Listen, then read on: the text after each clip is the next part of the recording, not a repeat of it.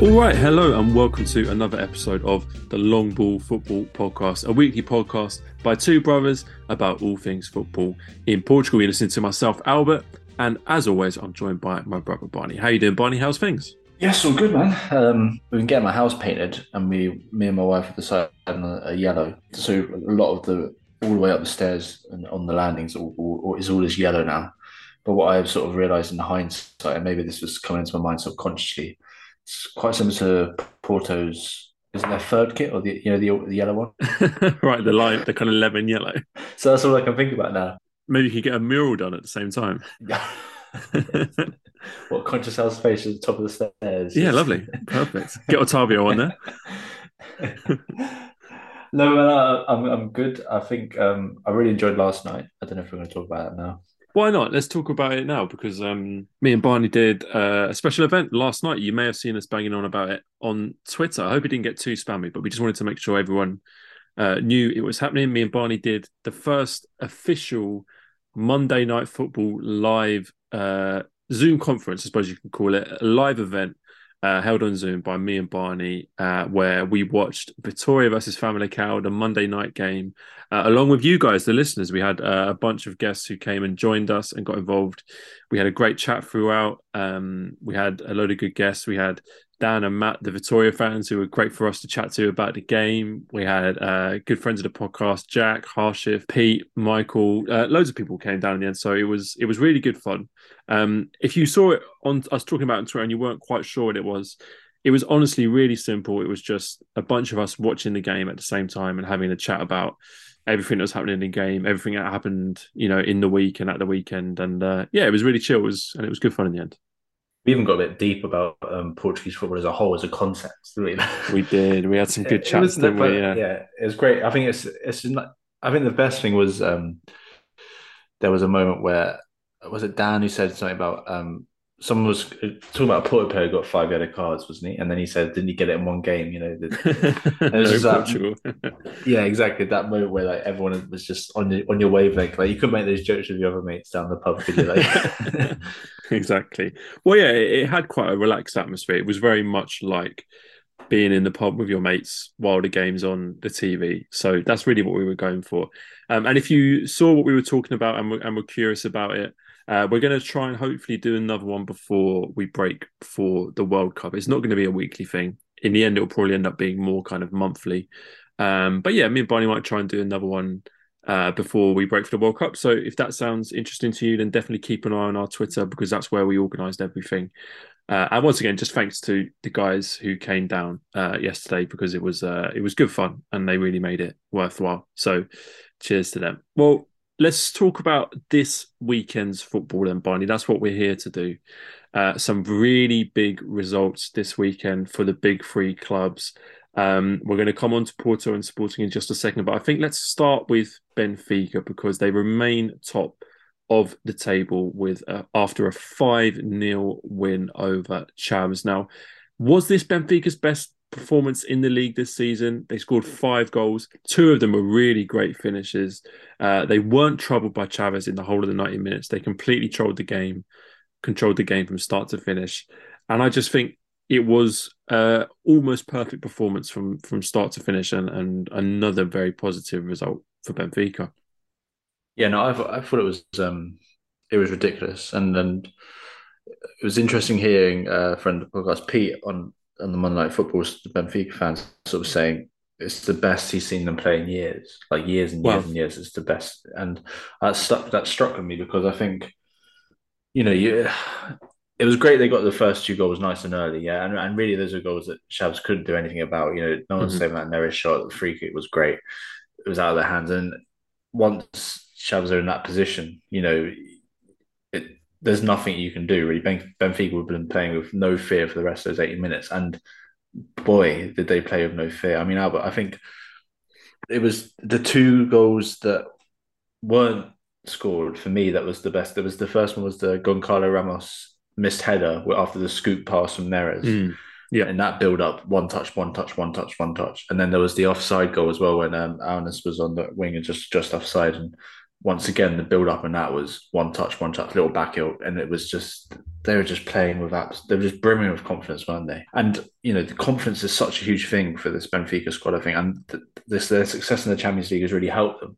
Whereas I feel like with Sporting and Porto, it's almost felt like a distraction at times because though they're performing fairly well in the Champions League, when they can't recreate it in the league. And I think what Schmidt's done is, he's not messed about, has he? I think there are even some people who are starting to criticise the fact that he wasn't giving players like rest, like Enzo, for example. He's basically played every minute, but it's paid off because they look like a team, because he's stuck with this, like, essentially this 11 and this core group of players. And I think that it's really, really worked. And I think it was a good move from Schmidt to do that. They've got the World Cup coming up.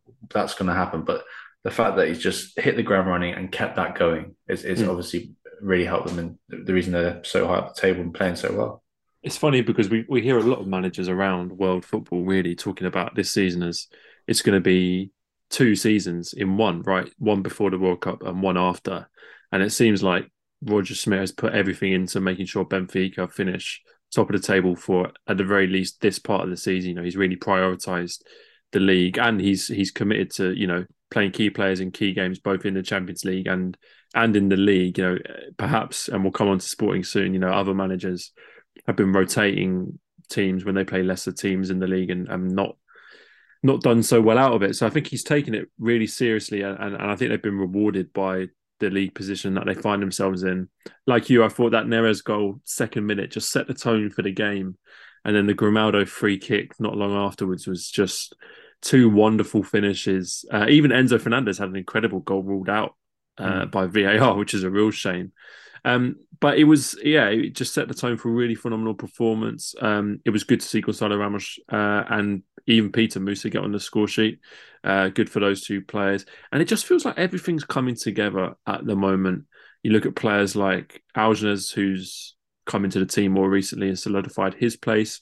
Alexander Barr, who's cemented his position at right back in the recent weeks. It seems like all the new signings are settling in. It seems like all the games are going well. And like I said, it just feels like for Benfica at the moment, everything is really falling into place. So I guess maybe the thing I would for us to do is to think about what could go wrong. And one question I had in mind, with the World Cup coming up and a couple of players in this Benfica squad going there as well, do you think there's a player or a couple of players who they can't lose, right? Who might be indispensable, who if the worst was to come worse and they're out for the rest of the season, having played, like, got an injury World Cup. Do you think there's anyone in that Benfica squad who would have that big an effect, or do you think they've got the depth, they've got the cover? Well, it's funny because the two players that I would think of regarding that would be Rafa Silva and David Neres, but then that's two players who are not affected by the World Cup. Rafa Silva famously retired from national team football, and I don't think David Neres is in contention for the Brazil national team. So those would be the two players I was worried about, because if they're lacking depth anywhere, it's in those attacking wing positions. Other than that, I don't feel like there's a position where they haven't got good cover. We've seen it defensive midfield. They're playing at the moment Algenes and Enzo Fernandez, but we can see Florentino Luis coming in. At centre back, they've got a wealth of options. So even if someone like Nicolas Otamendi picked up a big injury, I'd feel confident in any of the replacements coming in that they've got waiting. So the squad depth is really good, other than, like I said, those attacking midfield positions, which they're a little bit light on.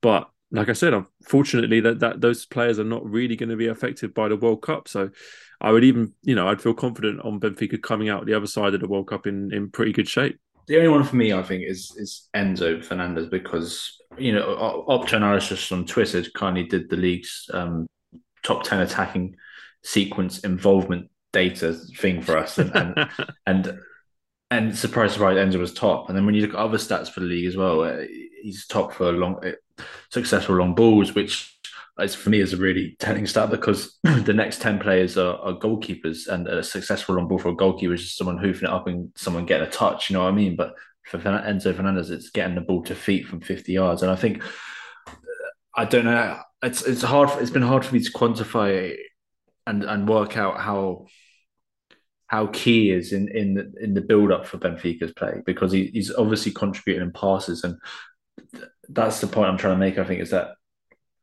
you take him out, suddenly do you lose that? Does the rhythm start wrong? Does the player in his plays make the wrong pass, and do they create as many opportunities as they are?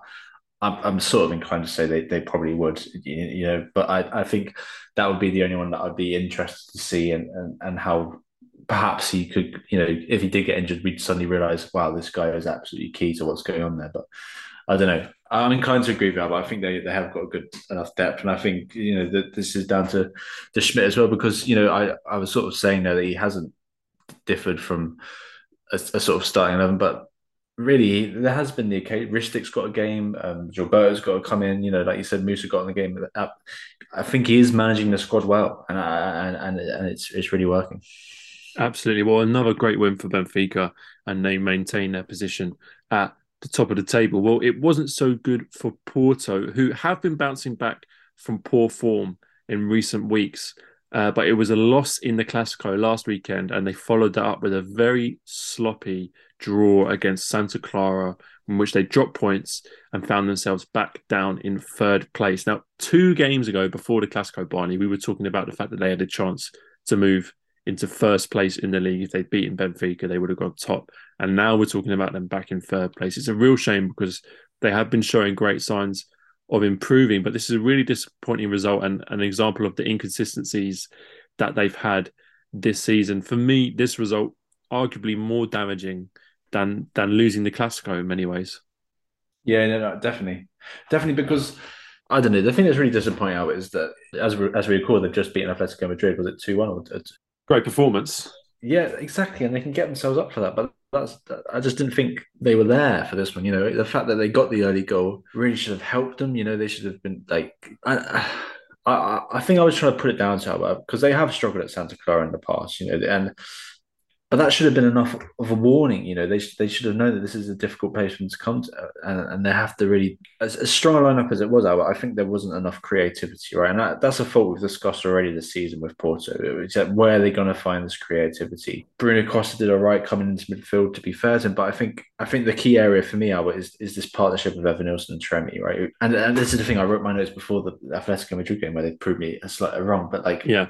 at the point, I think in the league it just seems a little stale, and I think I would rotate Evan Nilsson. I know Tony Martinez and Damaso got on in this game, but I think Taremi's contribution in goals and assists has been all right? But Evan Nilsson's hasn't, and I think there needs to be a little bit more variety, and I think Evan Nilsson's the one I would have rotated in this game. I'd be inclined to agree. I think they're two very similar players, aren't they? Neither of those are players that really want to drop off. Although we did see Taremi again in recent weeks playing that role, playing the link-up role and providing for others. So maybe he's just got bored of it. I don't know. Maybe he doesn't want to do it anymore. He wants to get the goals himself. But either way, it wasn't really good enough from an attacking perspective. 15 shots in the game for Porto. They had an XG of 2 goals. So on the one hand, you can definitely say that obviously they didn't take their chances, but equally, the Santa Clara goal was a really poor one to concede from a Porto point of view, and even seeing the game out 1-0 should have been a task that they were up for. And it was David Carmo losing his man that allowed Boateng to head home in the 82nd minute for Santa Clara. It's quite interesting to me how Cardoso, the former Santa Clara man, of course, who got the goal in this game, has become Porto's key defender with Pepe injured and David Carmo's poor form. He's definitely improved since he joined, but what a situation that is where Fabio Cardoso, who was really the 4th choice centre-back last season, is now the kind of most reliable centre-back that they can play at the moment. It's not a good position for them defensively. I was quite shocked by Carmo's error. It just didn't seem. It just seems so amateurish. But I think it's hard for me to put too much on it because I think that the reason they drew this game is because Porto should be able to beat Santa Clara by more goals, right? And I think it's reading what Conceição had to say after the game. He didn't seem too enraged, right? He didn't seem too. It was almost as if he was putting an arm around the shoulder of his players rather than going in hard. But I think what perhaps should have been. The feeling I've got for Porto is I think that they're at their best when they're in a Champions League game, in a Classico, when there's fire in it. There's and I think there's too many players. I think Otavio. I don't know why he always comes to my mind now, but I think he lacks creativity, but has the character that Porto need, right? And I think that's and playing in that wide area as well. When you got the two midfielders you have, we've seen Gabriel Veron get on in the cup, didn't he? And had an excellent game. But there's no way he's going to displace Otavio when actually, I don't know, a player like that would have been better suited. I think I've gone off for quite a few tangents there, but I think because the main point for me is that the lack of creativity and the sort of seemingly lack of urgency in this team in this performance because we've just seen them smash it in the Champions League. Absolutely. No, and I think you're absolutely right. I think the game's disappointing for two reasons. One, because as you say, Porto should be able to beat Santa Clara away from home by more than one goal. And two, because even if it's just one of those games, as it was in this game, where they just can't get the ball in the back of the net, it's not quite happening, and they've only got one goal, then they should be able to see the game out for a 1-0 win. And they failed on both of those counts. So I think that's why it's such a disappointing result. But of course, for Santa Clara, Barney, this is a very valuable point, a bonus point that they probably didn't think they'd be getting. Of course, they rode their luck at times in this game, but I think it's a well-deserved point that they'll be delighted with. It moves them out of the relegation places for the first time in a very long while. It wasn't quite a smash and grab. I don't think that's fair because they did create some chances, although I don't really want to give a false impression of this game as something that Santa Clara really, really troubled Porto in at any length of time. But it was a set piece that they got their goal from, and we know that in these types of games, set pieces are a key area when the so-called underdog team can punish a bigger team, and it's exactly what happened. Yeah, no, I do think I think second half they were getting better chances, weren't they? Yeah, Santa Clara they had a few more options. I thought I wanted to credit Adriano, the 22-year-old Brazilian in midfield who played alongside Victor Bobson. I think it was the first time I've sort of watched him play, and he looked very good. But ultimately, I think you're right. Their defense is what earned them the points, right? I think Batista in goal was excellent, and I've been impressed with Pierre Sangha a little while now. He's been really good at right back for them, and obviously Kennedy both and getting the goal, of course. I think he did really well up against Taremi and Evanilson generally. So yeah, a really good performance in Santa Clara, and they need something like that, don't they? So hopefully they can push on. absolutely. They needed something like that badly, so hopefully it will be, as you say, a springboard for better things in the coming weeks. Well, let's do the last of the big three, Bonnie. Let's talk about Sporting and their troubles really continued with a surprise 1-0 loss away at Arouca. Now, all the talk before the game was about this being a heavily rotated Sporting side. They brought in Nazinho, Dario Sugo, Roshinha, and Artur Gomez. They all made surprise starts that I don't think people saw coming. And Sporting really struggled in this game, like Porto, to create clear cut chances despite having a lot of the ball and having a lot of shots. They couldn't break down Arouca, and very similar to Porto, conceded a headed goal via a corner. A lot of the finger pointing was at Amorim after this game, and I do think we need to speak about him, given the poor form that they've been on recently, given the lineup changes at perhaps a strange time. Do you think the criticism of him is justified after this game, or do you think they still should have had enough quality on the pitch to win the game? Ah, I, It's a tough one. it is a tough one. I think I'm trying to really get my head around the whole discussion around Amorim and his security in the job at Sporting because, and I think I think we do have to compare it to the likes of Benfica, and also because he made a comment, hasn't he, about when asked about Schmidt and Benfica, what was it? He said something about he doesn't have the same capacity. Is that the quote Something there? like that, yeah. And with that, I think there's a lot of things in that. I think there's obviously the difference in financial sort of things with the clubs and obviously the squads that both Benfica and Sporting have this season. Vastly different. Amorim's been Sporting squad is nowhere near Benfica's realistically.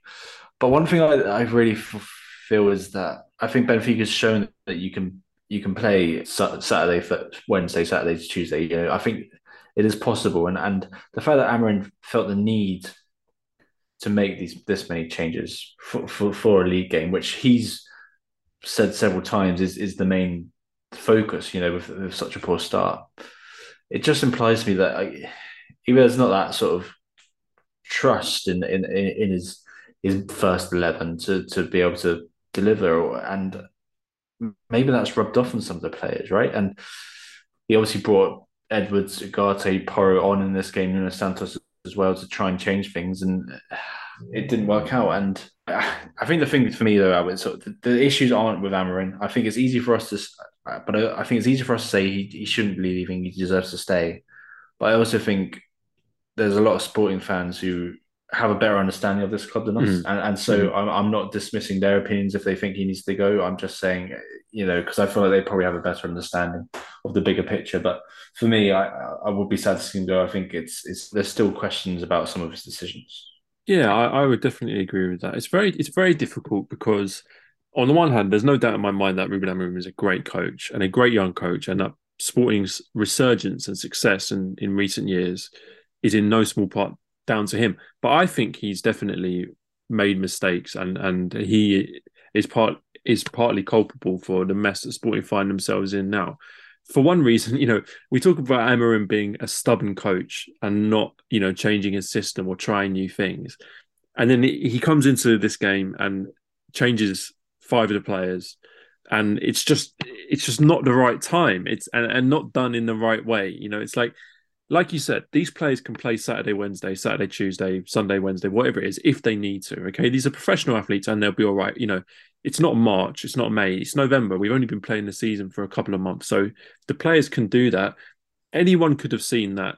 Look, they've been in patchy form. What they need is just a solid win to get them over the line and to keep things looking healthy. And he changes so many players. I mean, you look at the team that he picked, right? So look at the back three: Inacio, Coates, and Reece. That's a decent defensive unit that you've got, experience that you would expect to be able to cope with at Ruka.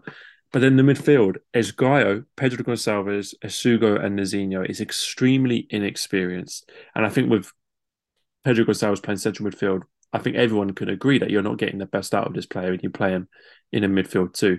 And the front three, Trincao, Roshinha, and Artur, I think you've got three talented players, but three players who don't know how to play with each other. Sorry to jump in, but particularly when you're playing in that sort of fluid front three, right? You need a lot of Absolutely. understanding. And the fluidity is so important. I think you look at that team on paper, man for man, of course, they're better than Aruka, but they were completely disjointed in this game. And it was that fluidity that you mentioned that was lacking. There was no fluidity, there was no synchronicity between the players. And that's why they couldn't break down Aruka. And I think to bring this back to Amarim, I think it's almost maddening because you're calling for him to make changes and then he does it. And then you just think, no, Yeah. not like that. It's something's not right at the moment. And I agree. He's had his best players sold from underneath him, and that's a tough situation to deal with. And I agree, he's not got the squad depth that Benfica have got, and maybe even Porto have got. He's not got that squad depth. He's still got new players. He's got young players, and perhaps this is a transitional season. But I think game management has to be better from Amorim, whether it's picking the 11 before the game or making substitutions during the game, which haven't really come off. So I think some blame does need to be laying at his door. The last thing I'll say though is that I still think he's a great manager. He's got a lot to learn, and I think he will go on to big things in the future. But he's going through a tricky patch with Sporting at the moment, and I don't think he's dealing with it that well at the moment. I think the main thing we're sort of glossing over now, though, is the fact that Aruka did defend really, really well. Absolutely, And absolutely. the goalkeeper Arabi Herrera, who I've been watching a few weeks back against Falcao, I think he was absolutely dreadful. He made like he made that. I think he did a big mistake for the first goal. And anyway, Right. but he was unreal in this game, right? He was It was fantastic. brilliant. Basso and Apoku. It was great hearing the English commentary on BT Sport, and obviously they had a little interest in Apoku, but he did do so well, and they just nullified so many dangerous opportunities. Also played out from the back really well. Some great passing from Opoku. So and that will be frustrating for Sporting, and that's what happened. Because they were trying, but there were some great saves from Uruguay. Absolutely. And I think when you look at Aruka, in contrast to Sporting, who looked like a group of talented players who didn't know how to play with each other as a team, Aruka were the opposite of that. They might not be as talented as the Sporting players, but they played as a real unit, and they looked like a team who knew how to play with each other. I think, yeah, they looked really solid. They didn't look to over exude themselves. They didn't stretch the game any more than they needed to, but there were good chances on the counter attack, and I thought that was throughout the game. You know, that wasn't in moments. They did always look dangerous on the counter attack. Like you, man, the defensive solidity was excellent. That partnership of Basso and Apoku, you know, that mixture of experience and youth, it's developing really well, and I'm really pleased to see those two players playing well together. It's the whole back line. I thought his guy, Ricardo, his guy's brother, it's been fantastic since he's been there, arrived there in the summer. Cresmo at left back as well is decent. I think it's a really strong defensive unit. The one thing I will say is that I wasn't surprised that it was the experienced Basso who got the goal from the corner up against a youngster in Asugo who was meant to be man marking him, and you know, Basso uses his experience and nous to get a run on his marker and beat, because I think Asugo's taller than him, but you know, beat his man, gets a run on him and heads the ball home. It was a tricky time to score as well because they scored early in the second half, so they still had a whole half to hold on, and they did so admirably. So absolutely, I agree with you that it was a very impressive result for Arouca and thoroughly well deserved. And again, another team for me that's having a slightly under the radar season as a team who've done very well, especially compared to last season. Let's quickly talk about Braga, Barney, before we move on. They got an important win against Gil Vicente. That was 1-0 away from home. Not the most comfortable scoreline, but one that got them a very valuable 3 points. I lost count of how many shots they had in the first half. I thought they could have scored 3 or 4 goals in the first half alone, but they looked perhaps a little bit disjointed up front. I thought I don't know what it was, but in this game, I just felt like Vitinha wasn't linking up with his teammates all that well. I think it was Ricardo Horta looked a bit frustrated at times. Sometimes Abel Ruiz, who, again, Abel Ruiz doing a very underrated job up front. You know, not the glamorous stuff, but he seems to be the hardworking striker who's creating opportunities for his teammates. In the end, the goal came from Luis Medeiros, who, to put it kindly, has been in mixed form this season, I think. So it wasn't the perfect game by any means, but it was an important 3 points nonetheless, no least because it puts them back up to second place with Porto dropping points. They're now back in second. So a very valuable point for the 3 points for them in the end. That's obviously the start of the season. They were rampant. They were free scoring, weren't they? But I think in recent weeks, both in the league and Europa League, it hasn't been as fruitful in front of goal, and so they're having to manage games a bit better.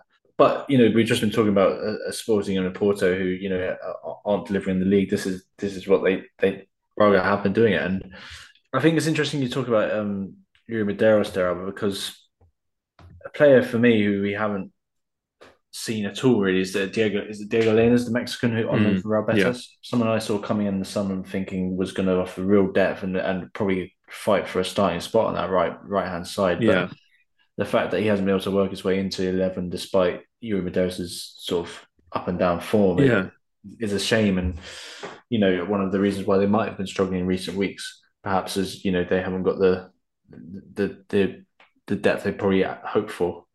Or even Jallo to come in. He's a winger that we saw make a real impact early parts of the season off the bench. So yeah, I was a little bit surprised by that, but I'm never going to criticise him too much because I do love Lurie and he got a good goal. He's a good finish, so I'm pleased for him to get on the score sheet.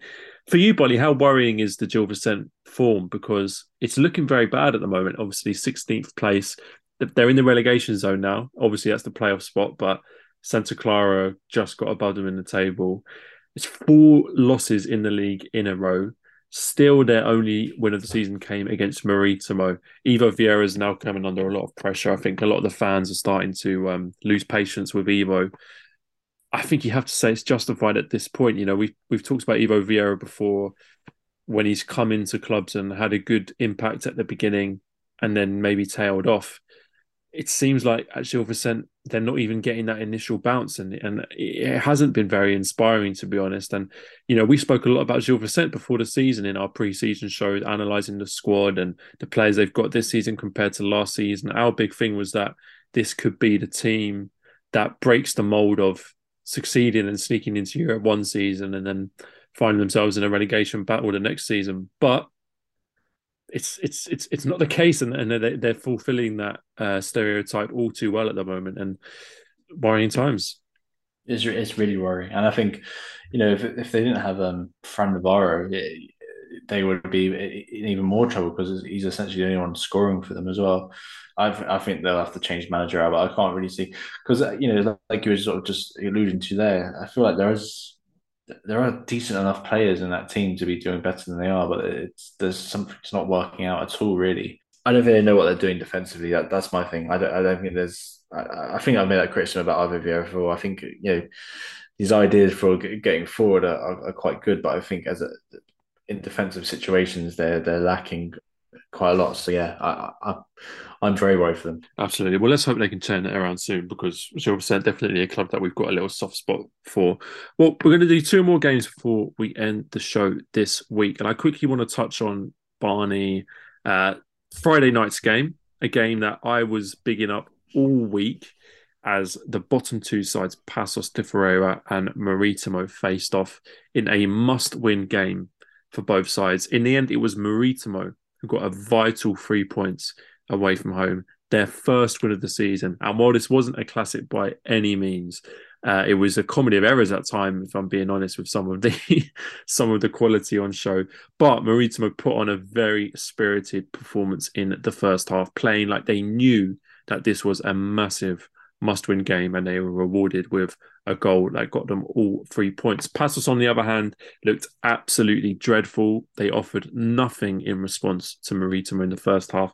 And even in the second half, when Maritimo sat back and were happy to protect their lead, Passos couldn't break down the joint worst side in the league and never put Maritimo in any real trouble. The players and the manager looked distraught at the final whistle, as they should have been. Because even more worrying than the result for me, Barney, for Passos, was the manner in which they lost, which was just absolutely abject. It's proper dire.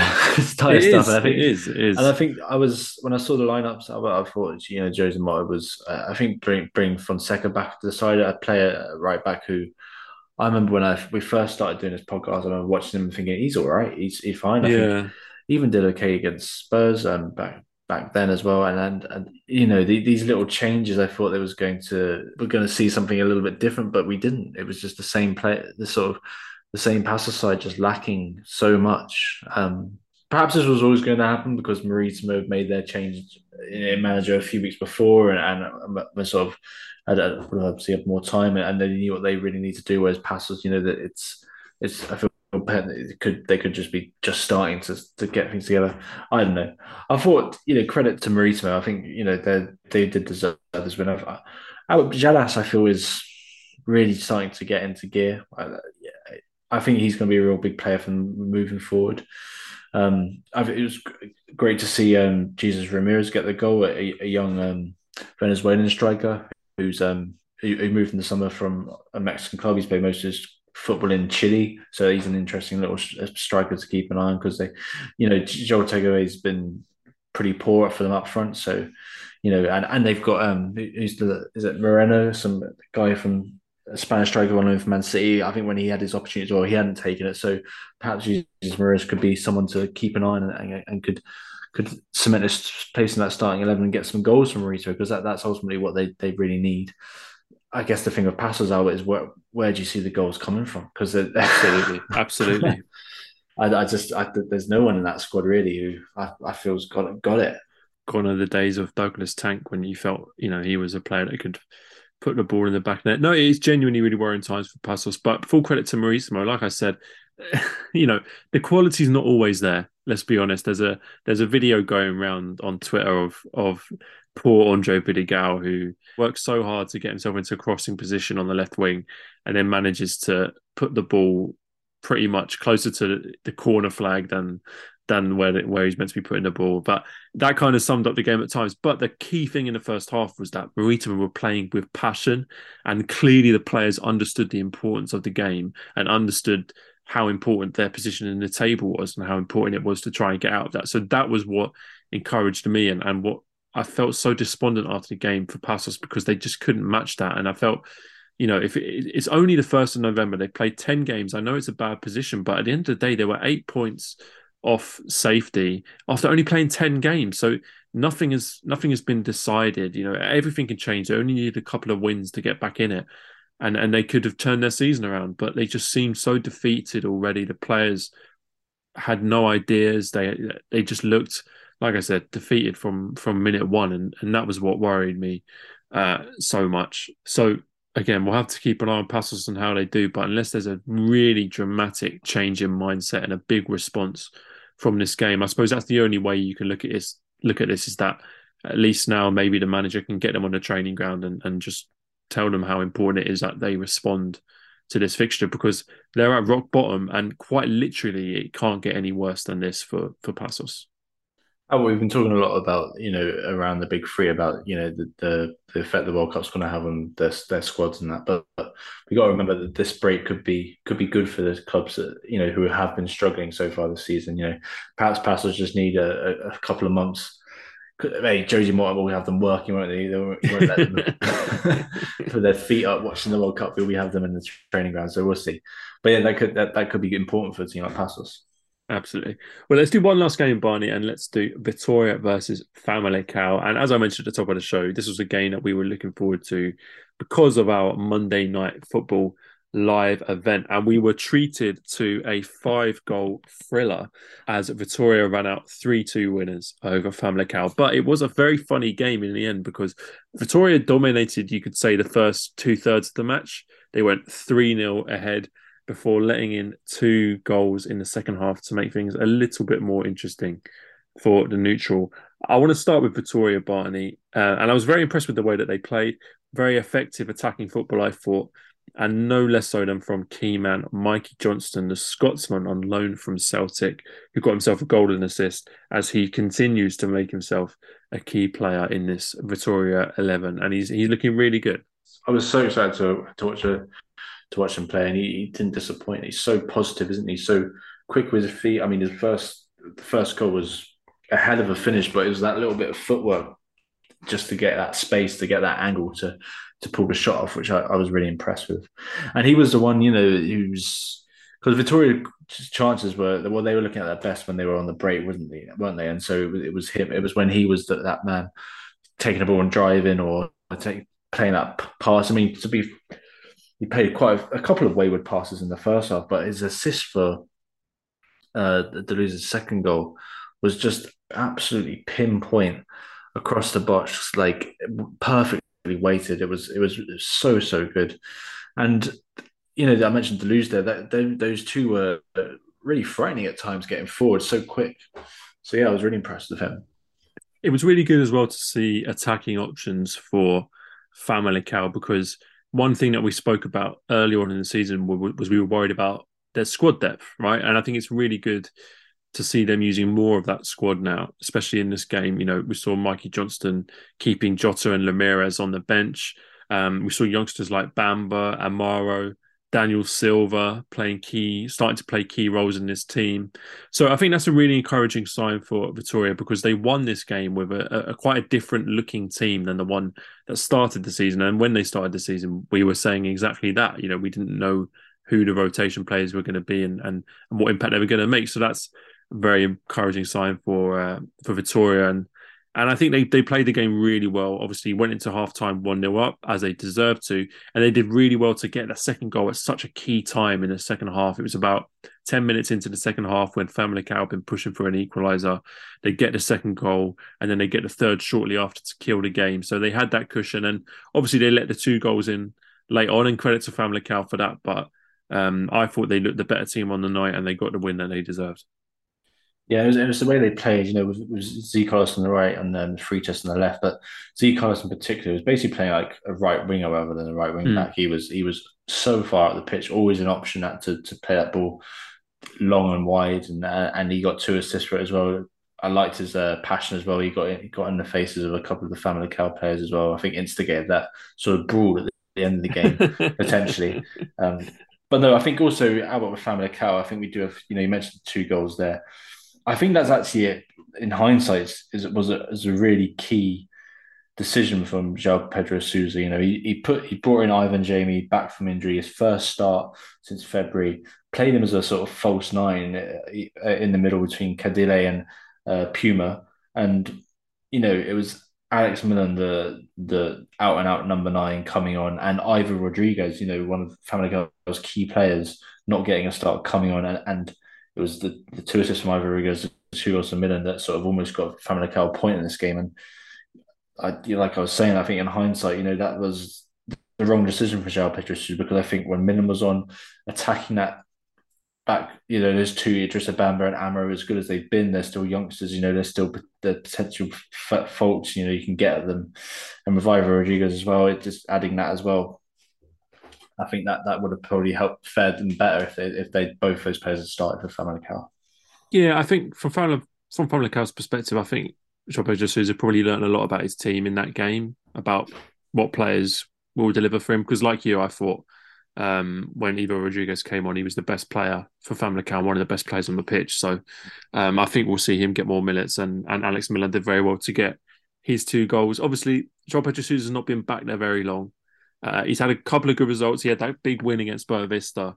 And I think they played well at times in this game. I think they had a good spell at the beginning of the second half, and a good spell, obviously, in the last 20 minutes of the game. So they had their moments. But I think João Pedro Sousa's got a little bit of work to do with that team if he's going to get them playing how they did in those good spells over a full 90 minutes. But encouraging signs, because I think if they can, and he gets the right players on the pitch and he gets them playing the way he wants them to play, I think they've shown that they've got good quality in this team, and they can look forward to good results throughout the rest of the season, I think.